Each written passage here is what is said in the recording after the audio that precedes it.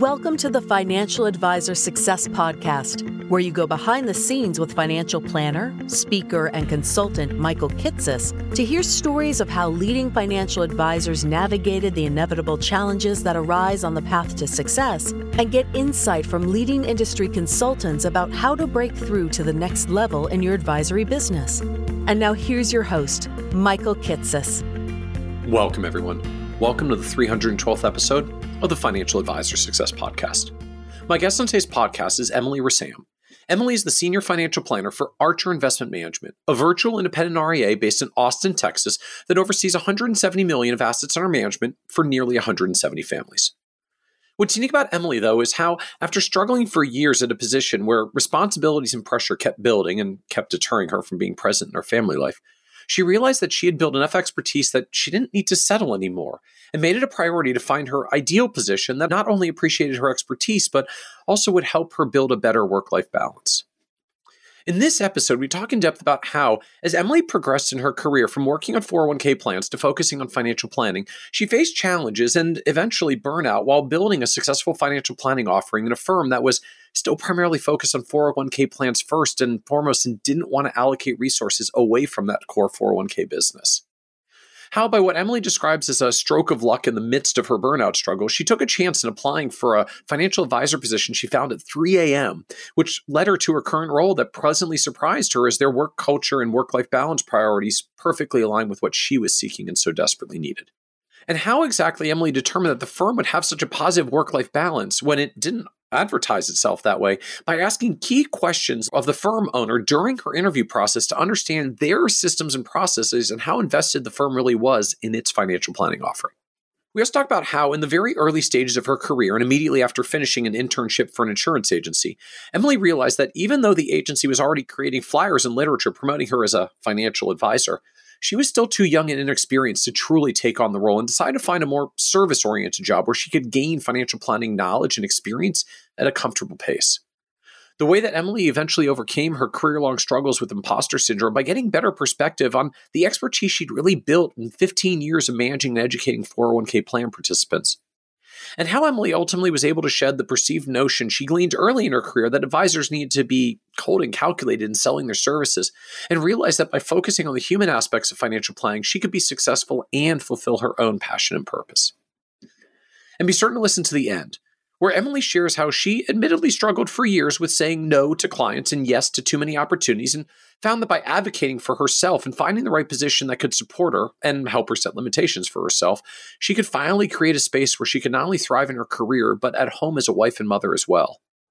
Why Emily believes it's important for newer advisors to understand from the beginning of their careers that bringing value to clients does not have to be predicated on doing an overwhelming amount of work, and instead can be focused on building more targeted expertise and knowledge that offers true value to their select clientele. And how, even though Emily went through many years of struggling to find the right work-life balance, she feels it was important for her to have had those experiences because without them, she couldn't have gained the knowledge she gained and the appreciation for where she is today. And so with that introduction, I hope you enjoy this episode of the Financial Advisor Success Podcast with Emily Ressam. Welcome, Emily Ressam, to the Financial Advisor Success Podcast. Yeah, thank you, Michael. Thanks for having me. I really appreciate you joining us today and the opportunity to talk a bit about work-life balance, like the infamous dynamic of work-life balance in the advisor world. And I find like the industry is going through some really interesting transitions right now, probably driven in no small part from the COVID pandemic, which I think had a lot of people kind of reassessing life and priorities and certain decisions that there seems to be this newfound focus on really trying to find a different balance between work life and home life. And for some advisors, it's led in the direction of saying, I'm just going to launch my own firm and just build it the way that I want to build it and do the thing that I want to do. For other advisors, it's about switching firms and finding a new firm to work at in a different work environment, and at least hopefully a firm that has a better work-life balance. And it's hard, I think, in part because almost no firm really says our work-life balance is terrible here. I guess there's a few that are we're so focused on growth, you're going to work a lot of hours, but it's going to be awesome. Most firms at least say something to the effect of, we've got a great work-life balance. And then you get in there and have to see whether that's actually really going to be the case or not. And I know you've followed a version of that journey in your career over the past couple of years of making a transition and finding a firm that really does have a whole different kind of work-life balance and feeling the change that comes with that. And so I'm excited to talk about this dynamic of how you make the decision of when it's time to make a change for better work-life balance, and how you actually figure out if the firm you're talking to is going to have the work-life balance that they say they're going to have. Yes, and that is a very scary thing, because I think on every single HR section of a website, they say something about work-life balance, and they'll talk about that in the interview. And you're right. Some it's just a buzzword to put on a website, and others you really have to understand, what the work culture looks like and what the dynamics look like. And it takes a lot of conversations to truly unearth what that is. So share with us a little bit more of your journey. I know that you made a transition like this recently, and I think we'll talk a little more soon about how you found the firm that you found and the change that you ultimately made. But talk just a little bit about what work was like before you made a change that led you to this point that you made some changes and started down this journey. Yeah, absolutely. And I'll take you all the way back. So my first entry into this world was I took a financial fellowship, which was an internship at an insurance agency. And what was kind of funny to me about it was I was 20 years old and I was about to turn 21. And they had published a bunch of business cards and flyers and things and labeled me as a financial advisor. And I just came across these materials the other day when I was going through my office. My pictures on there, I am a baby in those pictures. I am so young. I didn't know anything. And so I went through this internship, and the goal at the end of it was, you get licensed and they slap this big title on you and this hat. And all of a sudden you are this financial advisor because you've had a few weeks of training. And one of the flyers that came out said that I did estate planning and tax planning and business succession planning and all these things I didn't know anything about. And so ultimately I determined— Not actually that deep on your business succession planning experience as a 20-year-old. Yeah, oh God, no. And what the job actually was going to be. So if I had finished the internship and stayed on as a quote unquote financial advisor, what they really were going to have me do is, Project 100 and sell life insurance to everybody I know. And then, 2% of people make it through that kind of program. And then maybe later in their careers, learn more about financial planning and actually become, more qualified to call themselves financial advisors. But Right. I just found it absolutely ludicrous that there are companies that will take that baby face Emily and call her a financial advisor and tell her to call in all of her family and friends and tell them that you all of a sudden are this person. And so what yeah. led you down the road to to take that plunge and start? I was going to say start doing that to yourself, but maybe that's too strange a way to frame it, because I'm sure you were all into it at the time. How did you land in that direction of saying, hey, I'm going to try this financial advisor thing as a 20-year-old in the first place? Yeah, well, so thankfully, I never took the role at the end. The internship was to learn about it. And at the end, you were supposed to then be this financial advisor. And I determined I don't know enough to tell people what to do with their money. And I don't really want to be calling people and selling life insurance. So thankfully, I did, though, fall in love with the industry. And so thankfully, I was able to find a job. My very next job was as an assistant to 2 financial advisors. So I landed in more of a financial planning firm. There were about 25 advisors and support staff, probably about 50 people total. And so I started out and I worked for a year as an assistant to 2 financial advisors, learning more of the business from a supporting role. And about a year in, a job opened up that looked a lot more fun. And that was working with a team of advisors that specialized in 401ks. And the role that they had open was to go out and do 401k enrollment meetings. And, I saw the person before me in that role. They're out in their car, they're bopping around to different companies and meeting with different people all day long and helping them enroll in their 401k plan. So that was really my next role within this firm was I want to go out and, talk to people face to face, I'm done I did a year of pushing paperwork around and filing and learning, some of that. And I wanted to go out and do these meetings. And so first I So started. just I'm curious more even on the the assistant job end of things. I guess just what led you there as opposed to I've fallen in love with the financial advisor industry. I want to find another financial advisor job.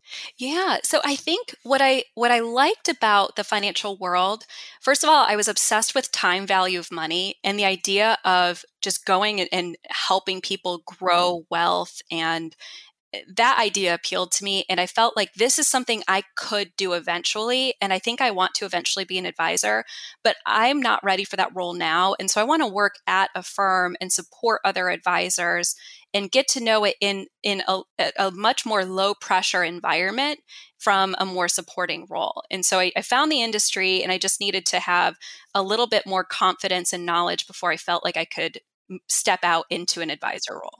Okay.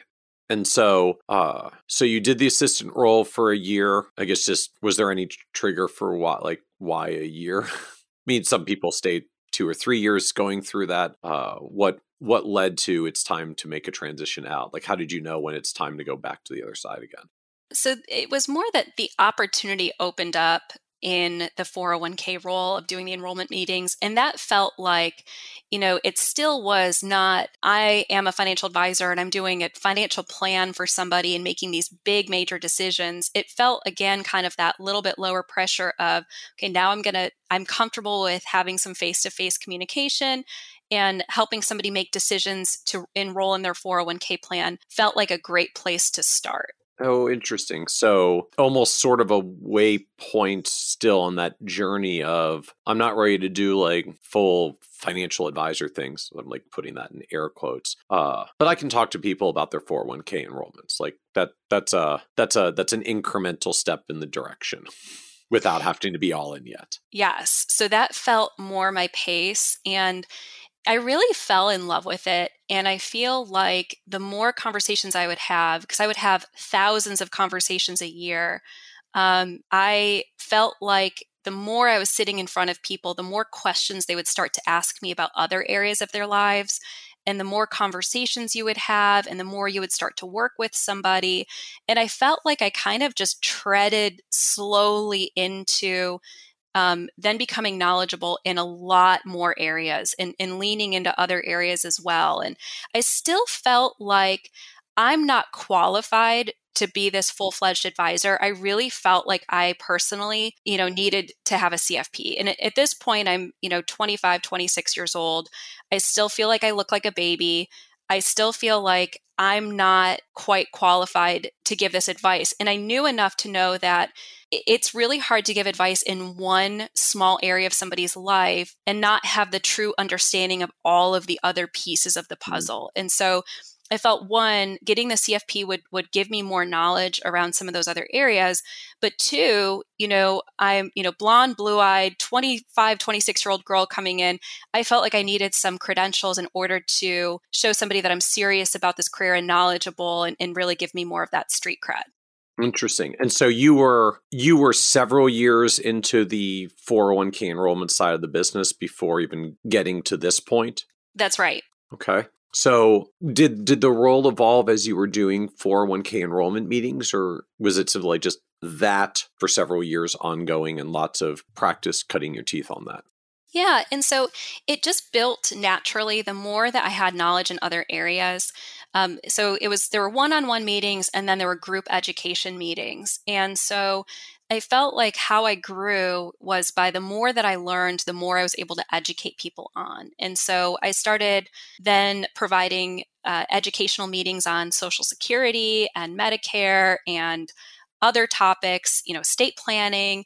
And so it felt like a really warm and comfortable environment to grow some knowledge and then educate and share that knowledge. And so part of what I loved about being in that 401k education role was I felt very good about being an educator and not really being a salesperson. And so I was coming in a role where the company had hired us to come in and help employees, and we were there to help people and bring value. And so I took that very seriously. And I think that that's what made me feel comfortable and confident really growing eventually into an advisor role was being able to test this out and test out knowledge and build on that in this type of environment. So I guess it's an interesting distinction, though, because there are some folks that go into the 401k and or 403b markets where they're out in companies and maybe doing a lot of enrollment work, but it's enrollment for plans they sell, like get the plan, get the business, and then do the enrollment and get the participants going. But it sounds like the context here, like you didn't have to sell and get the plans in the first place, like someone else was doing that. You were simply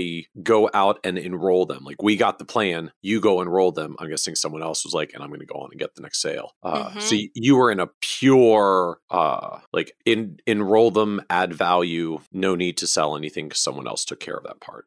Yeah. And so I didn't need to be part of the sales process, but it did eventually grow into, then the goal was, to help people with transitioning into retirement and rollovers and kind of transitioning people from the 401k space into wealth. And so it kind of grew into having some sales element and some goals around growing assets for the firm in general. So I think that if that had been the goal from the onset, I don't know if it would have appealed to me, but I think that over time, what ended up happening is the more people that I educated and helped, the more I would just naturally get some of that business. If I helped somebody make some Social Security and Medicare decisions, then they were asking me if they could roll money over and raising their hand. And so a lot of how I've built clients over a long period of time is really coming from that more educational space. And so feeling like I need to give them this value. And then eventually, it does turn into, growing business, but that's really not been a primary driver in those types of roles. So out of curiosity, like, I guess I'm just wondering, did it naturally evolve this way for you that you were doing education enrollments and then some people started asking you to help them more and then it started turning into rollover business and broader business? Or was this like part of the career track of the firm in the first place that, Emily, we're going to hire you and you're going to do the pure educating work for 2 years and then we're going to move you into this role where you start doing more wealth work and like that was the intended progression? Does that make sense? Like I'm trying to understand, like, did your career evolve this way or was this their designed career track for developing you this way? Yeah. So, what's really interesting? I never reflected on this until the last year or so, is that whatever role I've ever been given, I'm hired into a particular role and I grow it and I add to it. And for better or worse, because that really affects work-life balance, you're given one role and then, well, I can do more and I can do more and I can do more and I can do more and I can say yes to everything and take on more projects and learn more, get more designations. And so over the 6 years of being at that firm, I grew this role, tremendously.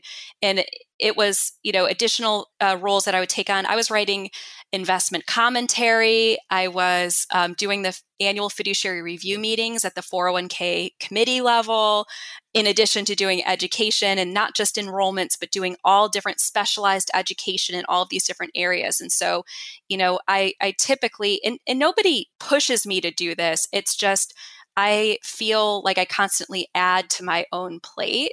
And I've kind of noticed that everywhere I go. And so I didn't really realize that until I really started to reflect back on prior roles that I've had. So nobody at the firm really drove that. I set my own goals and hurdles and added to it. And I never took anything away.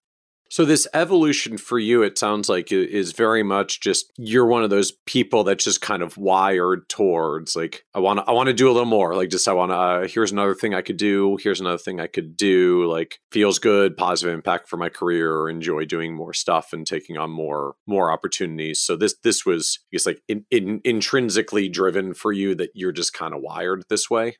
Yeah, absolutely. And I just wrote a LinkedIn post about this. And the quote that jumped out for me when I was writing about this was, wherever you go, there you are. And, along the way, and when we talk about my journey here, I've changed companies and, okay, I'm going to start in this new role and this is the role. And then I found myself growing that and adding to it and doing these other things and then getting overwhelmed. And it's, it's by my own design that has occurred. And so, that's a little bit of the coaching that I've needed in the last year is not taking on more and saying yes to everything. And so, that's, the 6 years that I was at that first firm, I grew that role to a certain place. And then I wanted to go work for a larger 401k record keeper. So I worked for a record keeper for 5 years. And the first role that I had with them was very similar to what I was doing for the advisory firm. And that was going out and doing both one-on-one education meetings and group meetings. But the focus was really more advanced planning at that point. So there was somebody on our team that handled more of the enrollments and maybe just an investment change or website help.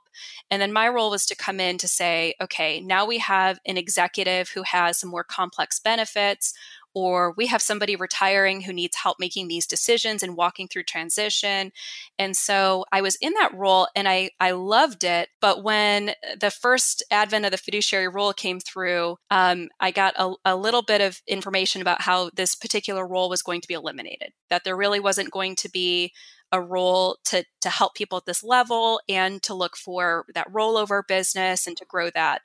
Oh, interesting. Because the original Department of Labor fiduciary rule had this big scrutiny on 401k rollovers from 401k plans to IRAs and all the additional due diligence to prove that was an appropriate rollover. So the company's response was going to be, then we're just going to rescind these rules that try to drive rollovers because we don't want to have to comply with the rule. They were just going to back away. Yeah, 100%. And so I learned this at a retirement party, and somebody who was an executive told me information that, was early for me to know. But helpful, probably weren't supposed to know, but really helpful. Yeah. So I learned that the option was going to be to go step backwards and go down into just educator role, not helping people retire, no advanced planning topics, kind of taking that step back. And what he said is right now there's a wholesaler position available and you need to take that job. You absolutely need to take this job. You're going to be without a job or you're going to have to step backwards. And so I actually was a 401k wholesaler for 2 years and I hated every minute of it.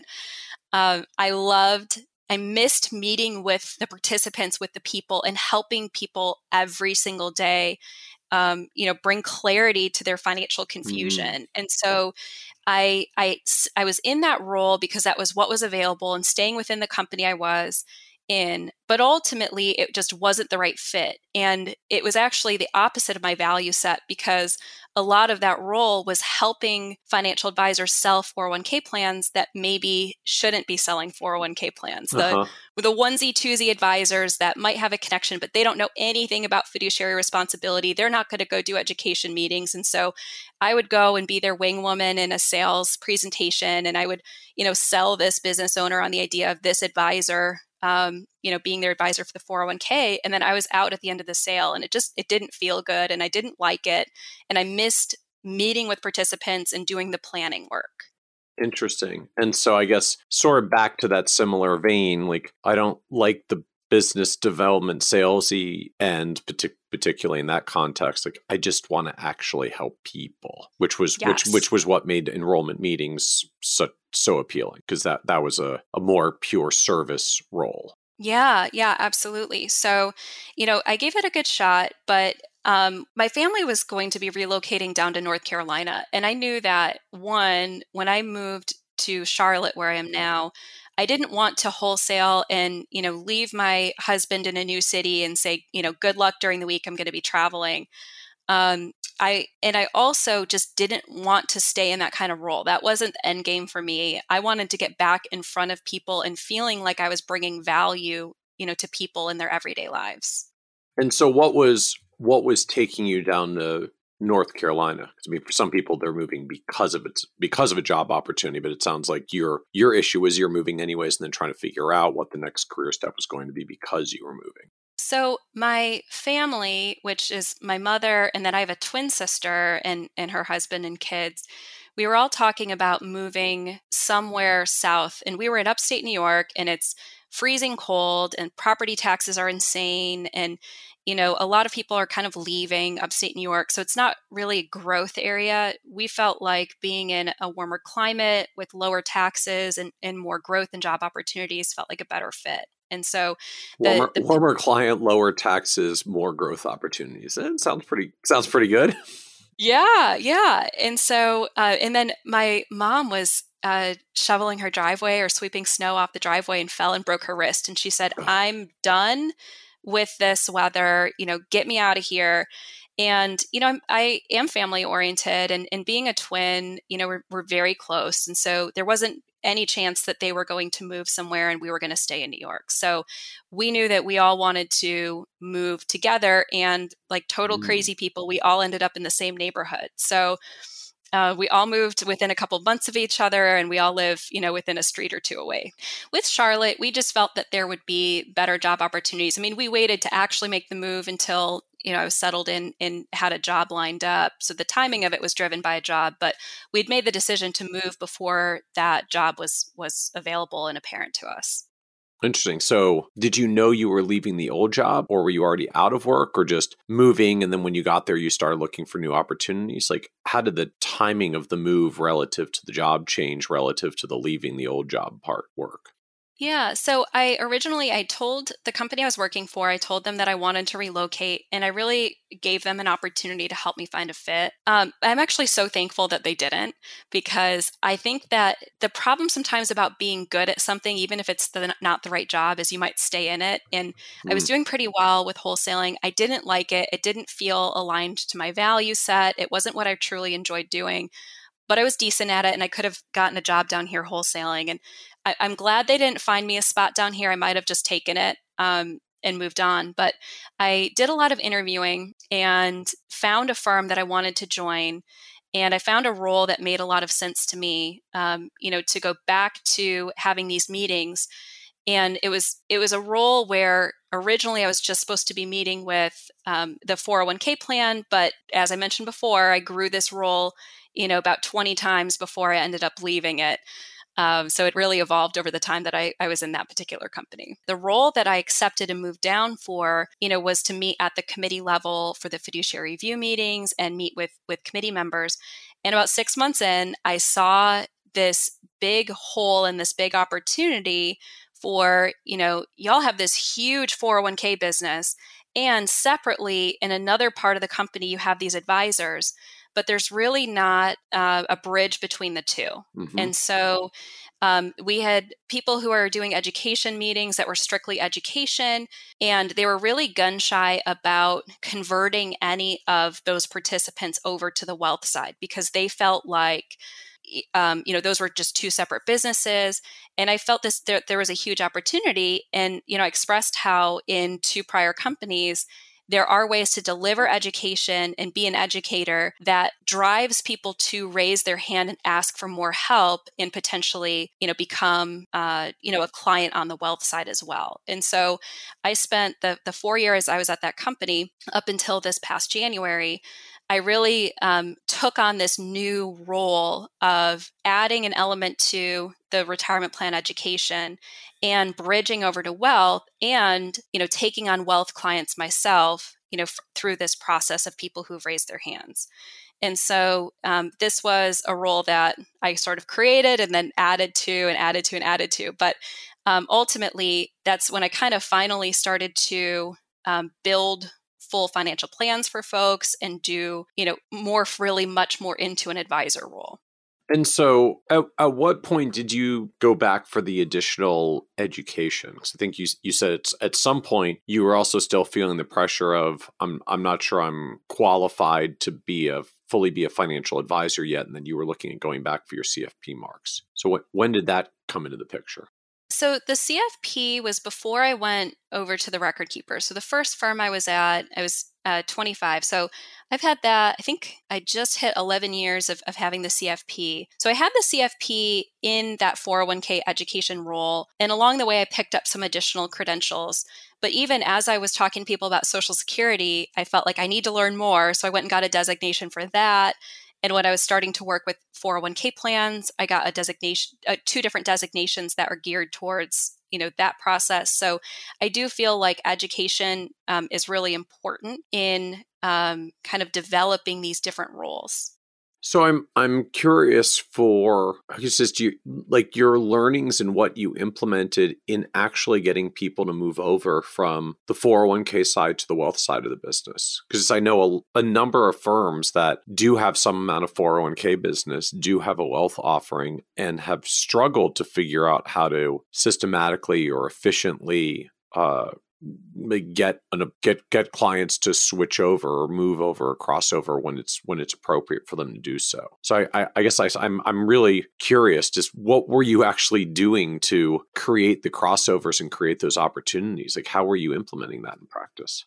Yeah, so a lot of that I think comes from my personal need to be seen as an educator and not a salesperson. And so the more that I was helping people and educating them and doing these specialized group meetings for different groups and one-on-one meetings and helping people more with the planning process, I felt like I had learned a lot and grew my knowledge in these areas, and I wanted to share that and help people and bring value. And so my primary goal in every interaction was not, how do I get rollovers?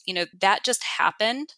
And that came from just doing a lot of meetings with a lot of different people. And, eventually people raised their hand. And I think that's part of the important part about building that business is, I think what's really frowned upon is going in and directly trying to sell for rollover in that business. And that's why some companies are a little bit gun shy about doing that. But I think that if it is truly an education role and you're bringing that value, the people will come and they enjoy those conversations with you and they want to have more conversations and have additional help from you. And the biggest area that I really leaned into was the Social Security and Medicare. Because I feel like somebody who is a pre-retiree and about to retire, it feels like they're confusing and they really don't know what choices to make, and they're getting all of these calls and things in the mail about Medicare. And so helping somebody who feels overwhelmed and anxious about retiring in general and teaching them about those two different things, and also teaching them about, what does it look like to pull money out of your retirement plan over time. And, some of the more emotional decisions that come from retirement and being able to coach people through that brought a lot of rollovers and support, because people felt comfortable with me and wanted to continue to receive help in those areas and help through that transition time frame. So it makes sense to me that just look, if you pick topics like Social Security and Medicare to do a lot of additional plan participant education on, there's sort of a really natural self-selection bias at this point. Like who comes to a conversation about Social Security and Medicare? People who are getting ready to transition to Social Security and Medicare and are going to have retirement rollovers. Like who doesn't come to those? Younger folks that aren't going to be doing rollovers anytime soon. So just the nature of the topic kind of pulls in people that would be most likely to have rollovers coming in the near future. Yeah. And so to be able to help people through those questions, and, as I learned more and grew and evolved, the other area that I focused on was helping executives with these complex financial situations understand all of the different pieces. And so I worked with some executives that had stock options and non-qualified plans and ESOPs and some executive life and disability plans. And so over time, I just learned these different types of accounts and plans. And, really, I think of financial planning is kind of the same thing that appeals to people who like to watch the Marie Kondo and the home edit shows, the home organization kind of shows. And I think of financial planning as, you start with this like messy pantry, or you start with, all of these different financial documents and pieces and confusing things. And you take everything out and you put them in buckets and you make sense of them. And it ends up being this beautiful, organized picture. And so I feel like both with people who are about to retire, it felt like this big, confusing thing that kind of made people freeze or be paralyzed or not be able to kind of picture what the end result was going to look like, and helping people through the anxiety of that. And helping busy executives ended up being another area that I worked on where they had all of these different confusing benefits and conflicting priorities with money, and helping just simplify that and helping them make sense of it. And so you do a lot of these meetings when you work in the 401k world. And so you start to work a little bit more with different types of people and learn a little bit more about other areas. And people will gravitate towards you that want to work with you beyond just the 401k plan or benefits program that you're helping them with initially. So how are you, I guess I'm still wondering just how you're creating these conversations and opportunities in practice. I mean, when you talk about leaning into Social Security and Medicare, is this, we're doing webinars for participants on these topics. We're doing in-person seminars on these topics. We're doing one-on-one meetings on these topics. Just what did you actually ultimately create, and how did you actually bring it to plan participants so that they would see it and have the opportunity to participate and engage?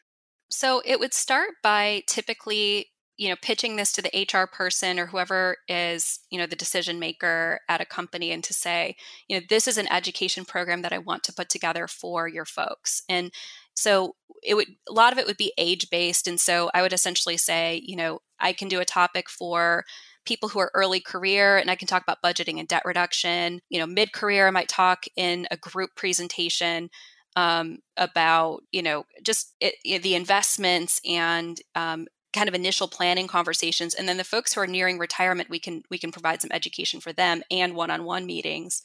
And so the format for this in most of the cases before COVID was face-to-face. And so I was going out to different employers and doing group meetings in person for a lot of this, and a little bit of webinar. But then when COVID hit, it was, of course, all virtual. And so doing a lot of this over Zoom. And so it worked with the HR person really helping to promote the different topics that I was going to be providing and getting people to sign up for the group meeting. And then afterwards, they would typically have a link to sign up for a one-on-one meeting for me if they were in that nearing retirement group, or if I was doing an executive level education, I would do one-on-one meetings for them as well.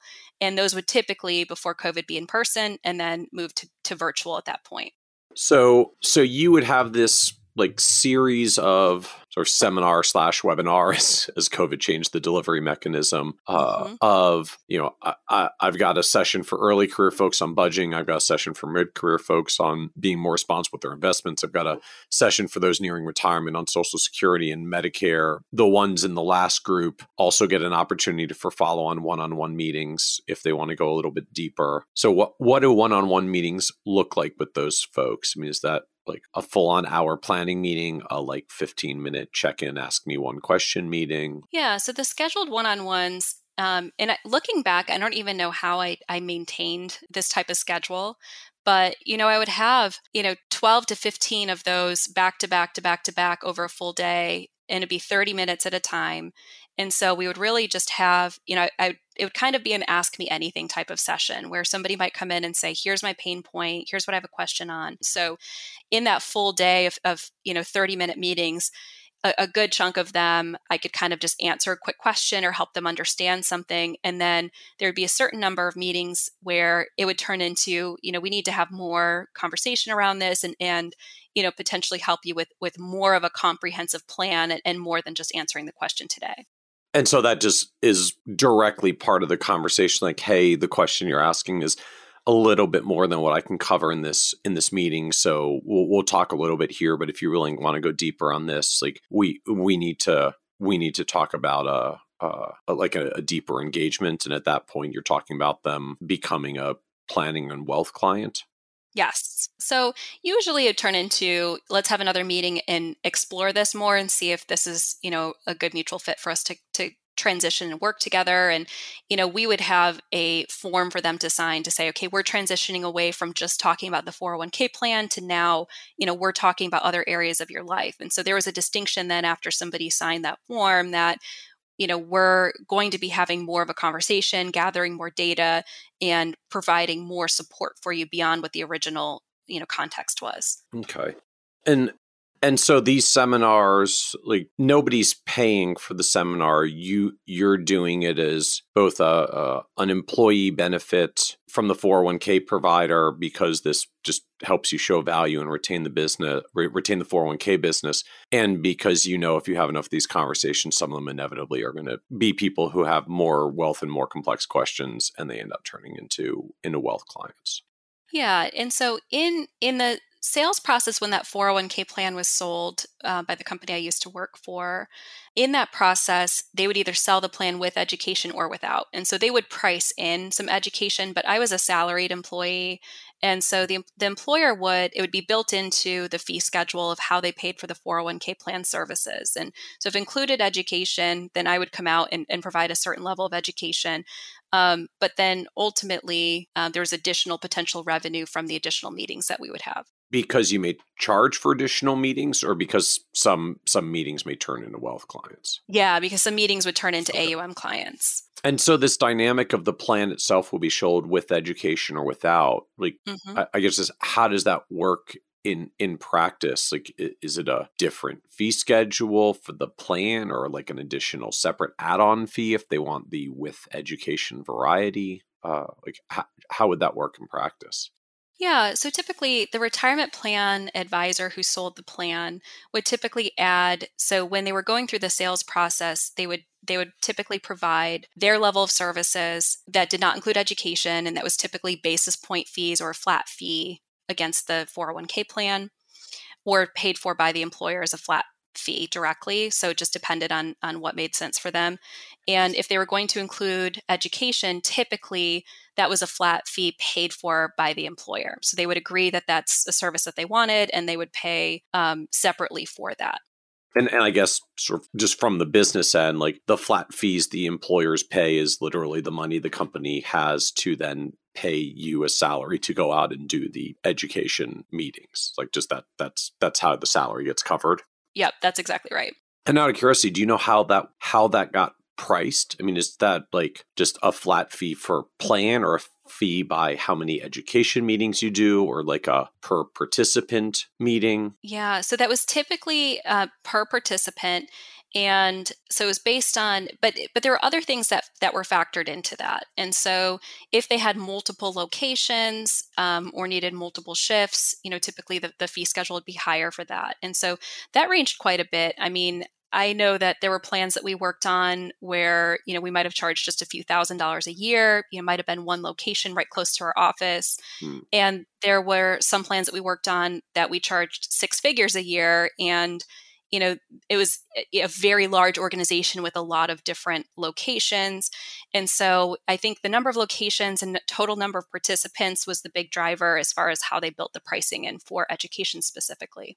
And I guess just for context, like what size plans or companies are we talking about? I mean, are you mostly working in like businesses with dozens of employees, or businesses with hundreds of employees, or businesses with thousands of employees? Like, how big was this market?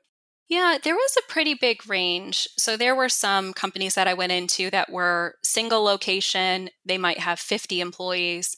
And there were some organizations that I was a part of that were, publicly traded companies. And so it really depended on whether or not education was important to that employer, and, if they felt value in that type of service. And so I would say that of all the 401k plans that we worked on, probably about 15% of them were actually open to somebody coming in and they wanted to pay for that kind of service. So it really was based on, is the employer receptive to this and welcoming and, would like us to come on site and provide this service in addition to managing the 401k. Interesting. So relative to the plans, like it wasn't a huge participation number of just the plans themselves. If 15% plans, like 1 out of every 6 or so were actually saying, yes, we're willing to pay you to come in. But once you did, not only did the fees tend to cover the education, but wealth business might cross over as well. Yeah, that's right. So did that ever lead to a discussion of, gee, this is generating enough wealth business, why don't we charge less for the education, or just offer the education for free so we can go in and do it because we're seeing wealth opportunities come from it? It didn't, because at the firm I was at, both business lines were separate, and so they operated separately. And so although there was the hope or the goal to potentially convert somebody to a wealth client, that wasn't necessarily the main reason that we were offering education. That was kind of a happy byproduct of it. Okay. So they really Interesting. didn't price in any expectations for it. And I understand that, I know a lot of advisors that really work heavily in the 401k space that give away the education, hoping that rollover business that comes from that, will support it. But the firm I worked for really said, we're providing this education. We're providing all different types of meetings, and the goal is to educate your folks. And really, when I built out the role that I was in, was to additionally, find some hand raisers, find people who found value in these conversations and wanted to work with us beyond just the 401k meetings. Interesting. And I guess ultimately, to me, part of the takeaway from it is, and yes, if you really want to charge for it, like, there are businesses who will pay, and you can run that economically viable as an education offering. Realistically, I'm going to guess there would have been more that would have said yes if you charge less or free and kind of allowed it to be a cross-subsidized model from the wealth side. But you could run the education business on its own as a paid business. And there are employers that are willing to pay for it. Not all, but there are employers willing to pay for it. Yeah. And I think some advisors aren't aware of this, but there are some advisors that go in and just do that education piece, and they don't necessarily manage the plan. And so an advisor might say, it's not my target market to go in and understand all of the fiduciary responsibilities that a committee member might have, or to have that committee level meeting, but I do want to get in front of folks. And so, I've known many advisors who, approach these different companies that might not have education, and either offer to go in and do those meetings for free, even though they're not the plan advisor, right. Or offer, a set of education with a fee structure around it. So, and there's opportunity there because you're coming in warm, and there are a lot of folks that have a lot of needs within these 401k plans. So the business was already doing education because they literally did it on a paid basis and were going out and doing these meetings. So I guess help me understand, what were they missing that they were already doing education meetings, but they weren't necessarily getting the rollover referral opportunities into the wealth side of the business. But when you came in, you started doing things differently, and they did start to get the crossover. So if they were already doing education, what were they missing that you changed that like suddenly made this bridge that wasn't bridging before? So I feel like the education that was being offered before was, very general, and there weren't the specific topics that are geared towards the pre-retirees or the executives. And so adding that additional education option is a value to the plan, but also gets you in front of the types of people who might want additional business.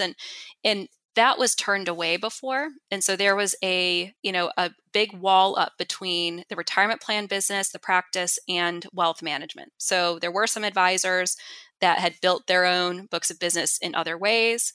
And there were people going out and doing these education meetings, but they really weren't trying to find additional business or convert any of that business or work with any of those folks beyond just those education meetings. And so that's one thing that I had identified was, you have, millions of dollars actually leaving these 401k plans every single year. And in addition to that, you have a lot of people who have a lot of needs that can then be addressed within, the context of these education meetings. And so basically, I proposed that turning the spigot on and providing that additional education to help build that business. And, what ended up happening was just immediate, huge amount of growth of inflow into wealth. And so very quickly, I'm hired to do this role.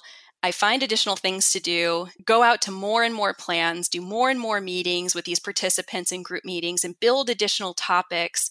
And then now I'm building a wealth book of business, and now I've got to support this end to end and build this client base. I think that anybody who is, working in the retirement plan space that isn't offering those specialized meetings would be really surprised to find out, how much more conversion can occur when you offer that additional education in those specialized topics. So you're going down this road, and the good news is it's working, and the bad news is it's working. Yeah, it worked too well. So you've got your 401k duties and your educator duties, and you're doing all these seminars and webinars that are going well. So of course, everybody wants you to do more of them, more topics, more presentations, and you're converting wealth clients and getting the opportunity to work with some of those wealth clients, which I'm going to presume is probably part of your remuneration at that point, is the having wealth clients. But now you have wealth clients on top of making topics, on top of doing presentations, on top of the original 401k educator role that you were hired into. And so now a whole lot of hours of work start adding up. Yeah, and I can't say no. And I get excited by all of these ideas, and I loved my work. And so I didn't mind putting this extra time in. But you know that if you say yes to everything and everyone, and you've got this syndrome, which a lot of advisors have, and I had, in that role, was I wanted to help everybody, and I felt like I could help everybody, and so I said yes to everyone and everything, and it just became unsustainable. The number of different things I was doing and the number of households that I was essentially ended up working with. And so, when does that hit a breaking point? So, I kind of wonder what would have happened if I didn't go through this kind of life change, but I got pregnant. And at this point, I'm thinking about, I'm going to be going on maternity leave. And so somebody's going to have to help with this. I wasn't one of many people in a certain role. I'd created this role and then built it into this unsustainable, busy role. And now I'm going to need to take a maternity leave, but I'm also going to have to come back and not, work till, 8:00 every single night. And, I'm going to have to step back a little bit. And so that is really what drove me to, try to make some changes within that company, but then ultimately make the decision to leave. So I guess just talk to me more about what types of changes were you trying to make? What do you do in that moment when, okay, I've created the role and it's going well, but it's really busy. It's kind of unsustainable. I'm now pregnant. So maternity leave's coming. So yeah, what did you do in the moment to try to navigate this? Yeah, so I started by, originally I started by asking for some support. And so, as I was building all of these different roles, I needed some kind of, administrative support in working with this. And I'd asked for it, and I told you this was working well. And so we were bringing a lot of business on. And I knew the revenue was there to support it, but it just wasn't a priority for the company I was working with. And so they didn't provide a person to come on and support me. And this kept getting kicked down the road of, we'll be able to hire somebody at some point to be able to help you. We need to get to a certain amount of revenue or get to a place in our business where we can bring somebody on. But it was very clear that this wasn't going to happen before maternity leave. So I found a colleague who was within the wealth department, and I basically said, okay, I'm going to train you up over these 5 months before my maternity leave to be able to at least just help answer questions and help the existing clients while I'm out. And so I, shifted some of my pay to this person and worked on training him and building him into a role to be able to help support that maternity leave. But I really had to find that solution on my own and cover that solution. And you had to pay for that. So you're an employee for the firm, but you had to pay for someone to cover you into the role. Yeah. I honestly don't know what the firm would have done otherwise. And they may have come up with a solution, but I didn't see one appearing. And so this felt natural to me, that if I'm going to shift some of my workload during maternity leave and afterwards, that I felt like I needed to help properly compensate this person. Okay. So I felt like I was going to come back from maternity leave and have less on my plate. And really, this person was going to be able to help kind of support me moving forward. And so I pitched this whole idea to the firm and said, okay, I've identified somebody who has bandwidth and who I feel like I have time to train this person up where they can at least cover the types of questions and inquiries that will come in during maternity leave. But then afterwards, we'll be able to maybe take some things off my plate so that when I'm back, I don't need to work, an extreme amount. Okay. And so how did that pitch go? So, they've said yes. So they agreed to that. and we did the training, and I went on maternity leave. And ultimately, because I'd built up this role with working with so many households and so many plans and so many different things, it honestly overwhelmed him. And so the joke that I had going into maternity leave was, please don't call me at the hospital, but when I'm home, I can help. So I'll be on maternity leave, so I won't be available all the time, but this is an overwhelming role that I've created, and I can kind of log in and help or answer questions while I'm on leave. And it ended up being a lot more, and on a daily basis of me needing to kind of jump back in, and which is not ideal. And when I came back, there was just this backlog of work from when I was out. There were things that didn't get done, and really he couldn't get done while I was on leave. It's really not necessarily his fault, but there was no on-ramp. So I took a much shorter leave than most people would, and I came back to this overwhelming amount of work. And how short was your leave at the end of the day? Like how long was it until you had to come back? I took 8 weeks. Okay.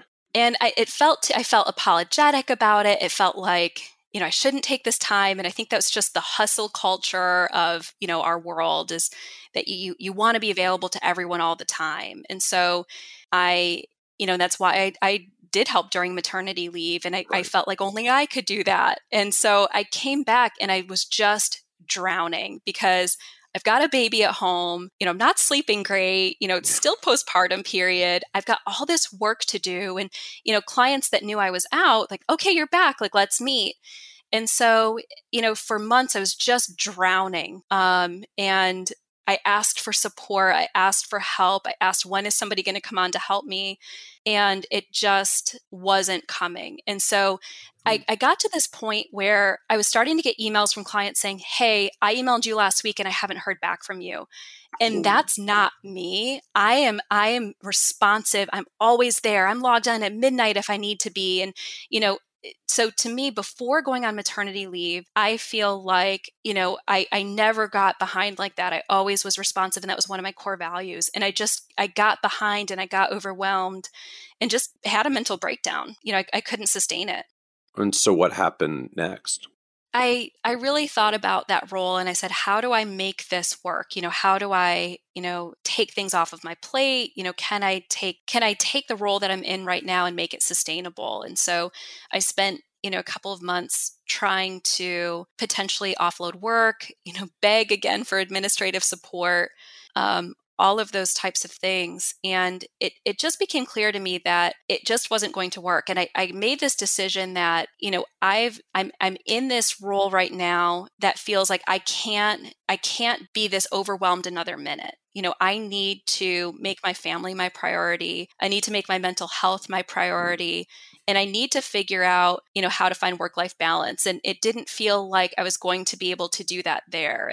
And the other thing is, within the firm that I was working for, only 4% of the total revenue of the firm was wealth management business. And so it wasn't, a huge part of the firm. And I think that's part of why I didn't necessarily have the resources that I might have needed. Is, this was an employee benefits firm that did retirement plans, and we were this, cute little department.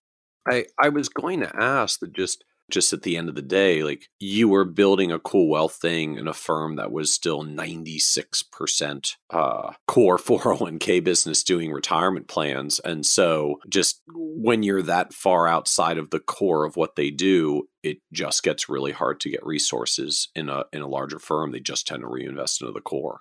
Yeah, that's exactly right. And so, I started thinking about, if I worked for a firm that was really primarily focused on financial planning, I would have, resources, support, technology, and, I'd really be able to focus on the planning. Because ultimately, at the end of the day, the mechanism of going out and talking to people in a 401k plan, what I loved about that was sitting down with folks and having those conversations and helping them through the financial plan. And so I did that through, by working with 401k participants, but ultimately I wanted to continue that work, but in a smaller scale.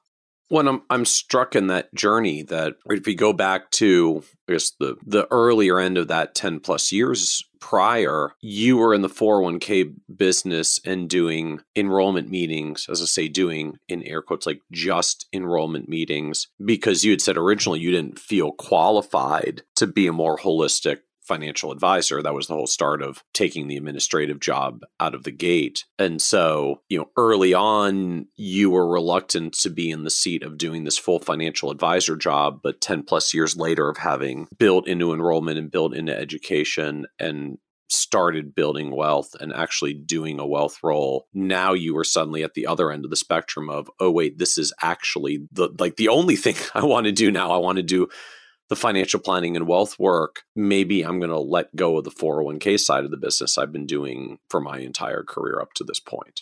Yeah, it took me a long time to feel confident in calling myself an advisor. And it was really, in that last 4 years that I was at that prior company, I kind of woke up one day and said, you know what, I'm really freaking knowledgeable and I've built out this knowledge in all of these different areas and I'm doing the work, I'm doing planning. And I think it took me a long time to not see myself as that, 20-year-old, I don't know anything, babyface Emily, where, I'm not qualified to do this. And that changed for me within the last 5 years of saying, you know what, I'm actually really good at this and I know what I'm doing. And I finally felt comfortable. And I think that took me a lot longer than it takes other people. How long was it? I mean, just how long are you into your career at this point? So now I'm 15 years into my career. It took me a long time to really feel like I knew enough to, really take that full responsibility on of having clients. So, I guess this transition was a few years ago relative to now, but that still means you were 10 or 12 years in before getting to the point where you really felt like I can call myself a financial advisor and not have that catch in my throat when I try to say it to someone with a straight face. Yeah. And I think that, I felt like I probably had that knowledge many years before that, but it just took me a while to get out of that imposter syndrome and feel like I truly had that technical knowledge. And I think that really when I felt that transformation for me was, I felt like at least the first 10 years, it felt like there was all this technical knowledge that was just outside of what I knew. And so I felt like I knew a lot, but I needed to learn more and learn more and learn more. And then all of a sudden, what I realized was I had this technical knowledge, and now I can kind of zoom out and really help people put all those pieces together and have more of those human conversations and those behavioral transformative types of conversations. And so that's, I think, what really made me feel like I all of a sudden got to a point where I felt like my technical knowledge was in a place where now I feel like I'm a planner and spending time on planning. And, it's table stakes for me to review a tax return or look at some different pieces of the puzzle. And now I can really kind of put this all together. So was there any particular, I don't know, transformative moment, the moment, the experience, the client meeting or something of I had this meeting and just suddenly realized I was there, it was time. Was there a moment, or did it just really slowly creep up on you? Yeah. So I think that when I really started to feel like the real deal was I started to take on clients that were, much larger clients and, taking on a CFO or a CEO or some of the executives that I started to work with said, wow, they want to work with me and trust me and value my advice. And so I kind of needed that seal of approval. When I stopped focusing so much on building technical knowledge was when a lot of my conversations stopped being about the technical pieces of the financial plan and really started to be about, how to help people move forward with their goals. And so, helping somebody who planned for years and years and years to go to Italy feel confident to book the plane tickets and go. And so I started to see success in these relationships in helping people move forward and realizing that I have an impact in making somebody feel comfortable and confident, making some major life decisions or hitting a goal or buying that dream car and participating in that. And I think that's what really helped me feel like a real planner. It It's funny to me hearing the story and the journey. I mean, it reminds me of just a similar dynamic for what I went through, because I was similar. Like I started right out of college, and I remember throughout the early days of my career, like I never wanted anyone to know what year I had graduated, because I was like, they're going to do the math and figure out like Yeah. how young I am. And so like I'd graduated in 2000, and I didn't want to tell anybody when I'd graduated, and particularly then because there was a like, if it was the early 2000s and your graduation year started with a 2 and not a 199, like that meant you were really young. And I'd had a conversation with someone a year ago who had asked me when I graduated, and it caught in my throat saying that I graduated in 2000. I was like, wow, that was 21 years ago, and I still have trouble saying when I graduated because I don't want people to know how young I am. Not actually that young anymore, but like it's still, that mental self-image stays with you a really long time. Yeah, because you remember when you didn't know anything and when you were young, that doesn't leave you. And so sometimes it takes, pressing pause and saying, you know what, I know a lot more than I think I know. And I'm doing a lot more high level work that maybe I think I can. And so I think it was just the 401k environment created this really warm environment for me to do this without the pressure of, joining a firm and having to, cold call clients and sell myself and, sell these services that I'm not qualified to do and, do all of these things. And so this just felt like a very warm, slow treading into eventually ending up, having a book of business and having clients that I work with one-on-one. I guess so you're getting to this point of it's not working. I'm burning out hard. The firm just isn't going to give me the resources that I'm asking for, because at the end of the day, unfortunately, like I'm being really successful in something that's not actually their core business. So it's just hard to get resources. And maybe now I really actually want to be primarily focused in financial planning with a firm that's actually financial planning first, because then they'll put the resources towards financial planning.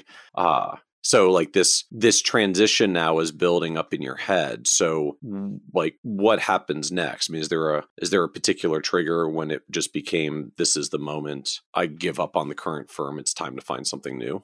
Yeah, so I built up over the years just different networks of financial advisors that I knew in different areas and different companies. And so I started just having a lot of conversations with people and, just trying to understand, different roles that people had and different firms that they worked for.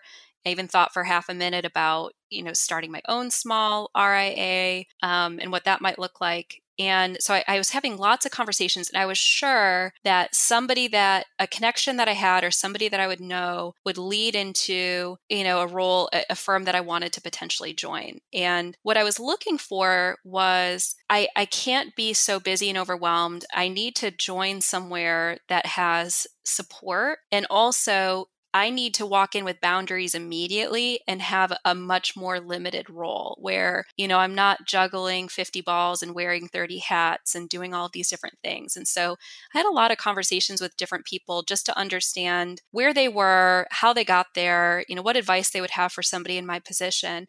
And I was sure that one of those would lead into a job. But what ultimately happened was it was 3 a.m. on a Thursday night, and I'm rocking my son back to sleep. And I'm just kind of squinting at my phone, and I'm like, I'm going to go on Indeed and just see what's out there. And so up until this point, things we do at 3:00 in the morning because the little one won't go down. Yeah, exactly. And so, I surely I'm going to just, build on these great connections I pride myself on having. But I'm on Indeed. It's 3:00 in the morning. I'm just had it with where I was and said, I'm going to just see what's out there. And so I see a posting for a senior financial planner role at an RIA. And, I give it about 2 seconds thought, and I just said, I'm going to upload whatever random resume I have sitting on this phone. I don't even know if I'm attaching the right document. I don't even have my glasses on. We're just throwing something into the ether here. And, 8:00 the next morning, I got an email saying, we're very interested in talking to you. And so that was a Friday morning. So the next Tuesday, I have a conversation with what ultimately ends up being the firm that I go to. And Wow. one of the very first things that he says to me is mental health is really important to us. And, just really talk to me about how the firm is run. Everybody that's there, there's a limited number of clients that they take on, and they space meetings out so that people have, space and time throughout their day. And he had said that he wants people to operate at, 80% capacity max, because if we get busy, then you might get to 100%. But, it wasn't this, we're expecting 150% out of you and, to grow this into 50 other different roles. It was really, much more, it sounded a lot more like a place that I could actually find that work-life balance.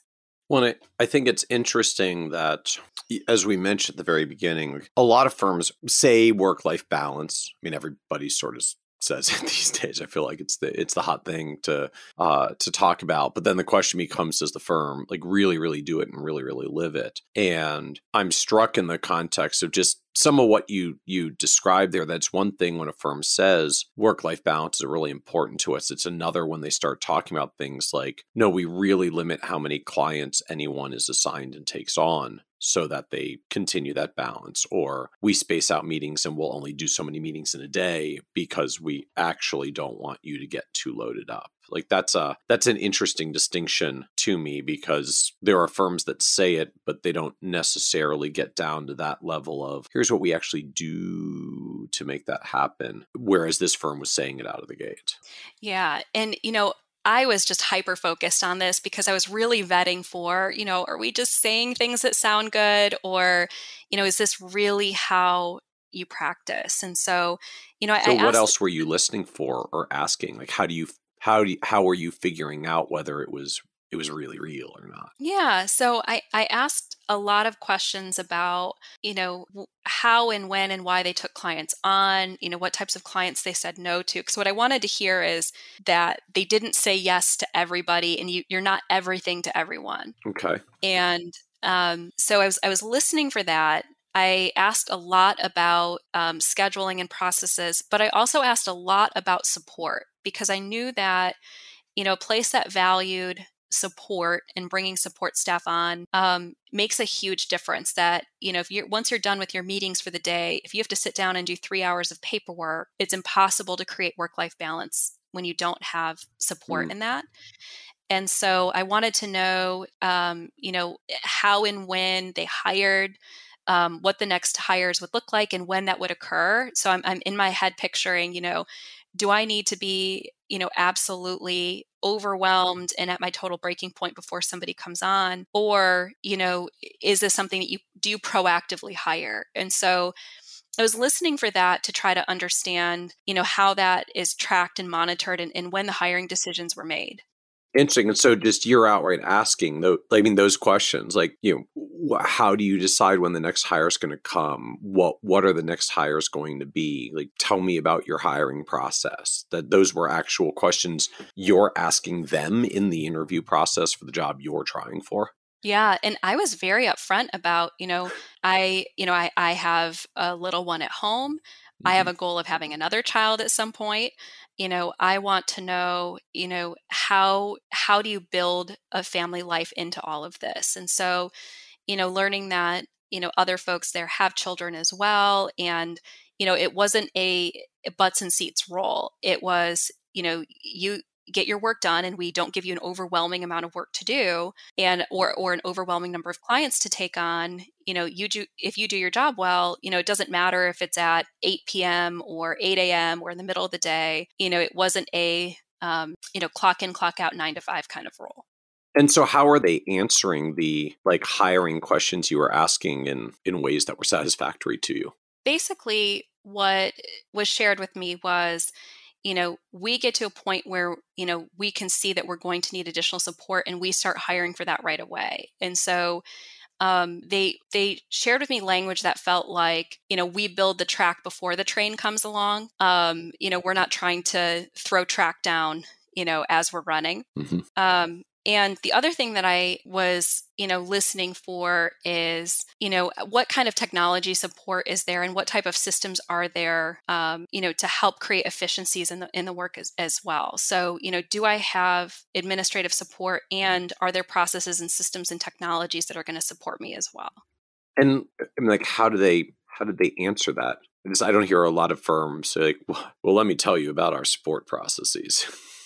Yeah, so I had them take me through the client experience, what the workflows looked like, what the technology looked like. So I looked at sample financial plan and some of the different technologies that were there.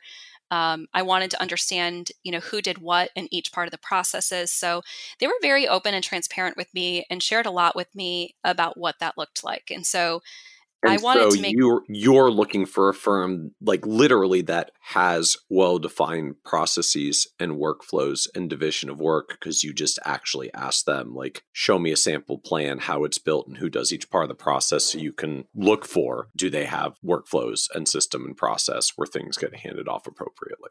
Yeah, exactly. So when I saw what the workflow steps were and who gets assigned what and what part was my role, would be my role, all of those different types of things, I really wanted to actually see what the day-to-day work would look like. And so, they were able to demo that for me and show me, end to end, what it looks like for a client working with us and what behind the scenes happens at the firm, to support that process.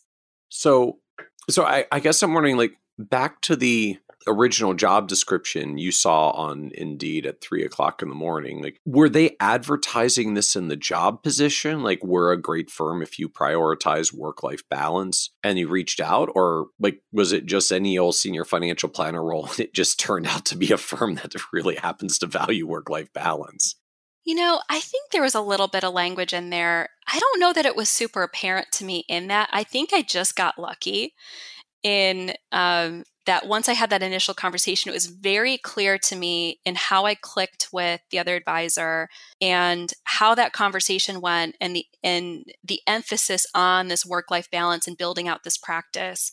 That became very clear to me. I think I was just at that point, I was just open to having a conversation, and it just happened to be what popped up for me. So it was really more in having those conversations after the fact that, I realized that I struck gold. And so I guess just tell us overall about the firm then. I mean, is this a huge firm, a mid-sized firm, a small firm? Like, tell us about the business itself that you ended out finding your way to. So the firm I found, it's small RIA based in Austin, Texas. So that is one huge advantage of, being in this COVID environment, is being able to not just look within Charlotte, North Carolina, but to look at, different roles all over the country. And so it really expanded the types and numbers of firms Right. that could potentially work. And so, as a, founder advisor who, started his own practice 15 years ago and really ran it by himself for many years, and then hired a practice manager and a client service representative and 2 paraplanners, and then ultimately was looking for a senior planner. And what also went really well in those conversations was that I had shared how I had worked in these larger institutions, and where there wasn't ever going to be an opportunity long term for any kind of partnership or ownership. And so, as it kind of turns out, this is a place where, I can grow into that kind of role. And we're working on that right now, is some of that succession and continuity planning, which will allow me to have that kind of role in the future. And so what's the size of the firm overall at this point? Of, I don't know if you measure by revenue or clients or AUM. Yeah, so we have about 170 million assets under management, and it's about 170 families that we work with. Okay. So new clients that we work with typically are coming in with, $1 million or more investable assets. But there's some legacy clients that are a little bit smaller that Right. we've worked with. Interesting. And so it's essentially a 6-person team then, like founder, practice manager, CSA, 2 paraplanners, and you. Yep. Okay. And so what has it looked like then over the past year since making the transition? Yeah. So after making the transition, all the right things were said in that conversation. You still have this, lingering fear of, I hope it's really real when I get there. Oh, yeah. And, the other thing is, I think that in my head too, when I had that, 3:00 in the morning, I need to make a change kind of thought process, I thought I'm going to have to take a big step back in my career to find work-life balance. And, what ended up with this role is, I am in a lead advisor planner role. And I didn't know that I was going to be able to find that with work-life balance. And so, that worked out better than expected. But what ended up happening in practice is that the advisor that I work with is really coaching me into work-life balance. Because again, wherever you go, there you are. Right. I come into this firm and I start to find all of these extra things that I could maybe do. Because I can't help myself, right? So, I feel like I have to be this, I don't know. Even though I'd already made the decision that I needed to step back, I kind of just couldn't help myself. And so, I started to want to volunteer, to take on more. And what he's really done is said, okay, you don't have any goals other than to find work-life balance. We are not going to burn you out. Our goal is to not burn you out and is to keep you happy and to continue to bring value to you in your career. And so, part of what's ended up happening over the last 11 months that I've been there is, one, we'll be on a meeting together and he'll say, pull up your calendar and make a mental health day for yourself. And, just find this time to decompress. And so he'll put on my calendar, Emily's out of the office. She is, on a rocket ship on the way to Mars with Elon Musk, incommunicado, don't reach out to her. And so that's part of the coaching is putting these times on my calendar, not setting goals, but also we have a weekly planner meeting where he and I and the two pair planners get together and, we'll come up with an idea. And very quickly I'm, raising my hand. I'll take this on. I'll build this new workflow. I'll research this new technology. I'll, build this into our practice. And he will say, no, I know you've got a lot on your plate. We're going to have one of the pair planners do this. And so a lot of what, he's coached me to in the last year is, slowing down what I'm saying yes to, learning how to say no to clients. So to taking on people who aren't the right fit. I've never known how to do that before. I've just said yes to everybody. So how do you do that? Because I think a lot of us need some help with that. Yeah. I mean, I feel like I would take in any stray puppy before. I mean, they needed my help and I can help them. And, I would just say yes to everything. And so, part of that is, just helping me understand, what he will always say is there are only so many seats on the bus. And so, we're going to limit you to the number of people you can work with. And you really need to, build your client base with clients that are the right, easy to work with, engaged in the planning process at an asset level that, supports what we're doing. And he said, you bring a massive amount of value and you do a lot of work and you really need to bring on the types of clients that the revenue supports the amount of work that you're doing. And so, really kind of staying a little bit more firm with some of the minimums and having the right type of client coming on board. And so I've needed some coaching in that. And so did you have to compromise on salary or compensation or something else around this to find this more work-life balanced role? I mean, are there other trade-offs that have gone with this decision? I really expected to have that be a result, and I expected to, step back in compensation and all of that. But, what just ended up happening, and I just feel so lucky and so happy to be where I am. My compensation has remained relatively the same as what I was making with a lot of opportunity kind of built in. So, I have been able to decrease my work significantly, have a lot more support, and, continue to grow my career and grow my compensation. And I really didn't expect that. And I think that had I known that this was possible, I think I might have made some much bigger changes a lot earlier. But I think being 15 years into my career and having this knowledge base, I think that, there's a shift in the value that I bring isn't necessarily doing more and pushing more paperwork around and taking on more roles. It's really having this knowledge and value that I can bring to clients and kind of understanding that, there's appropriate compensation for that. So what surprised you the most in this journey of building your career in the advisory business?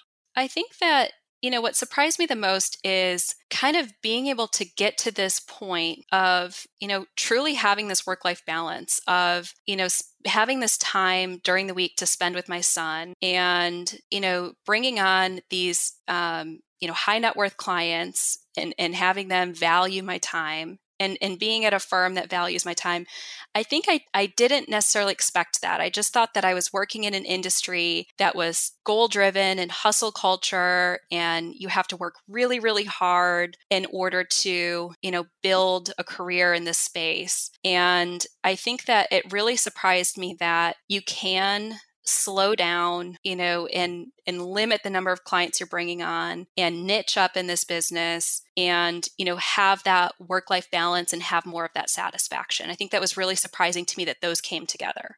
There's a striking transition to me, and you just described it in part of the journey for you as well, that there's sort of this part of the job really early on where, I mean, frankly, well, really early on, like your value is pushing paperwork. I mean, you literally did that for a year at the beginning.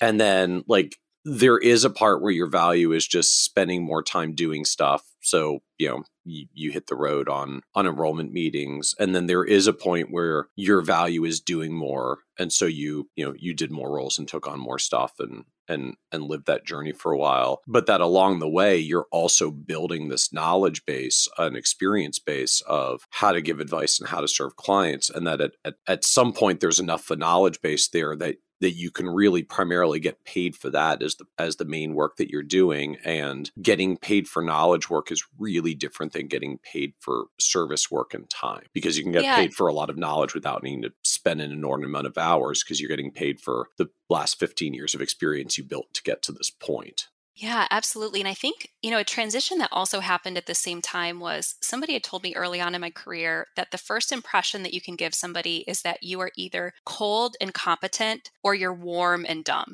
And so I feel like in the first part of my career, it was, I need to get this technical knowledge and I need to be, really technically strong in a lot of different areas and get these designations and get my CFP. And I feel like another transition that kind of happened over the last couple of years is, understanding that my value is my knowledge, but also I can have that, running in the background. That's the foundation. But really this role is about, transitioning into, being that, warm and friendly person and focusing more on, the human element of this work. And so I think that's something that changed for me too, as I gained confidence that I knew I had this technical knowledge kind of just running. It became a lot more effortless. And then all of a sudden I felt like a real planner, and I felt like I was bringing a lot more value when I started to lean more into the people aspect of it. So what was the low point for you on this journey? I think the low point was, just before I made this transition, feeling like, I'm failing at home. I'm not present enough with my son. And I felt like I was failing at work because I got that email that I didn't get back to somebody. And feeling like I'm failing at this because I can't make this work and I don't have enough hours in the day to make this work. And making a change in this career is really scary because it's you can't necessarily just transport, your clients, and, going somewhere new. Often it means starting fresh or hoping that people find you, in that transition. And so the scary thing was, feeling like, I'm not doing well any of this. I need to take this big step back, and I'm probably going to hurt my compensation and, do all these things. So although I was making a lot of the right decisions for my family, I was scary to me that it felt like I was cratering my career at the same time, or I thought that was going to end up being the result of it. So is there anything you wish you'd done differently in this journey, looking back in retrospect? Ultimately, I feel like I'm so happy with where I am now. And I know that wouldn't have occurred if I didn't go through the prior firms and roles that I went through. And I think that I might have gone back and told myself at earlier ages, you are legitimate. You do know a lot. You can do this. You are, an advisor and a planner, and people will respect you and value your opinion and value your knowledge. I wish that I'd known that earlier and been more confident at different points. But at the end of the day, I'm happy that that's where I am now. And I'm very happy that I'm building my career now in the firm that I am at that does value the mental health and the work-life balance. And, I will be having another maternity leave coming up in May. Congratulations. Yeah, thank you. So, and I knew that at the prior firm, I said, I can't do this again. I can't go through another maternity leave here. It will just break me completely as a human. And so it just feels a lot different knowing that, I will have that type of support here. And so I think that, feeling confident in my knowledge base, finding the right type of firm and finding the right type of environment for me has just led to so much more happiness. And, the firm said, we have failed you if we can't cover you and if you can't take a maternity leave without us contacting you. It's our job to make sure that your clients are taken care of and your work is done and that you're coming back and there's an on-ramp for you to slowly wade back into work. And, it feels so much more different. And I'm excited about, this pregnancy and this maternity leave and how I'm building my career here. So just practically speaking, though, in a small firm environment where you are, like, how are they planning to handle the client load and the rest while you're out? Yeah. So there's the other advisor, senior planner, and 2 paraplanners and the client service representative. So between them, answering some of those proactive or reactive questions, things that clients might need during that time. But because I don't have the volume of work and the volume of clients, it also just makes it easier to step into. There's not as much to have to try to cover. Whereas at the other firm, my role was so big, it really made it impossible for the person who was trying to help me try to cover that. And so, right now I'm not so busy and overwhelmed that, me taking a step back for a period of time to focus on my family, there's bandwidth for them to help me because they're not operating at, 150% capacity, their personal capacity. And so there's room for that support. And also, we have a nice role where we work with really good clients and, that are understanding. And I won't feel apologetic telling them that I'm going on maternity leave. They'll be excited for me and we'll say, okay, I'll have my meeting with you before or after I'm back. And I just feel like it's being able to communicate that, to clients also feels different here. So what advice would you give to younger, newer advisors looking to become a financial planner and come into the industry today?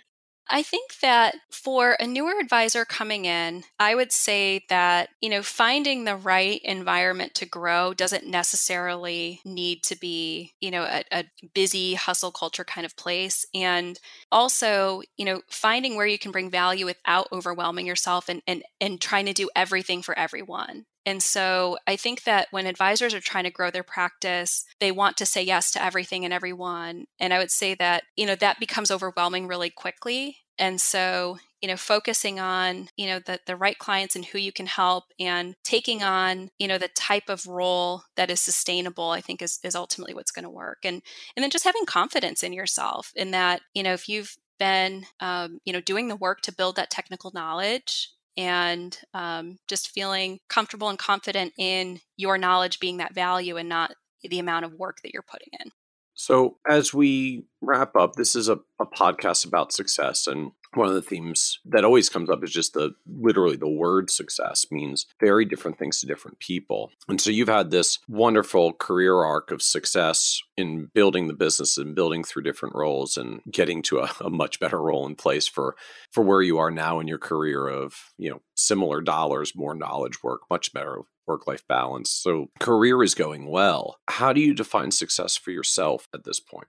So I think success to me now is, liking what I do, liking who I work with, liking my clients, and feeling good about, who I am in my family and being present for that, as well as who I am for my clients and being present. And so having, the type of workload that makes that sustainable, I think has made a big difference. But to me, that success is really finding that balance and focusing on my mental health and focusing on slowing down in order to achieve that.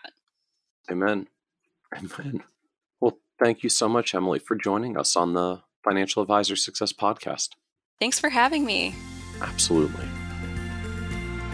Want even more ideas, tools, and resources on how to break through to the next level of success as a financial advisor? Check out the leading financial planning industry blog, Nerd's Eye View, at www.kitces.com, where Michael covers the latest practice management trends and financial planning strategies. And by joining the members section, you can earn IMCA and CFP continuing education credits, along with exclusive member content. Get it all now at www.kitces.com.